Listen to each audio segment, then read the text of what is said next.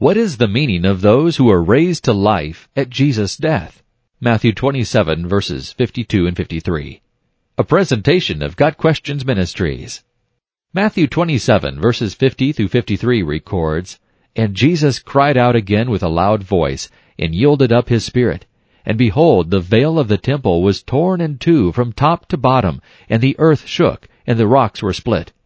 The tombs were opened, and many bodies of the saints who had fallen asleep were raised. And coming out of the tombs after his resurrection, they entered the holy city and appeared to many."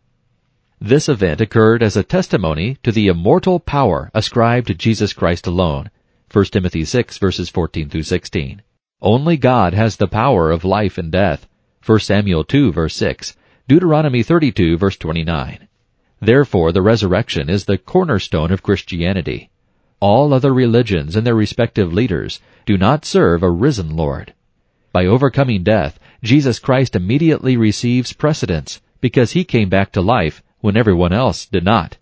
The resurrection has given us a reason to tell others about him and place trust in God.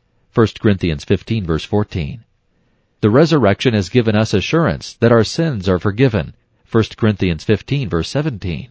Paul clearly states in this verse that no resurrection equals zero forgiveness of our sins. And finally, the resurrection has given us a reason to have hope today.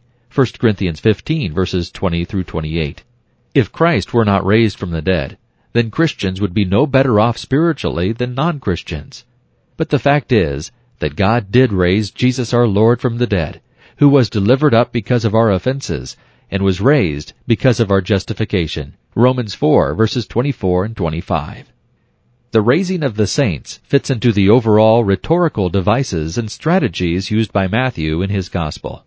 Examining Ezekiel 37 and the bones raised to life in connection with this story reveals that an Old Testament prophecy was fulfilled in the raising of these saints. Additionally, the raising of the saints relates directly to the coming kingdom. The raising of a few, and not all of the saints, shows that Jesus has power to resurrect, but also points forward to the second coming and judgment of Jesus Christ, which will include all those whose names are written in the book of life by faith in the grace of God. Knowing that Jesus has died and conquered death through his resurrection ought to hasten our desire to repent and trust him alone for salvation, so we too can one day be resurrected in the twinkling of an eye. 1 Corinthians 15, verse 52. This has been a presentation of Got Questions Ministries, www.gotquestions.org.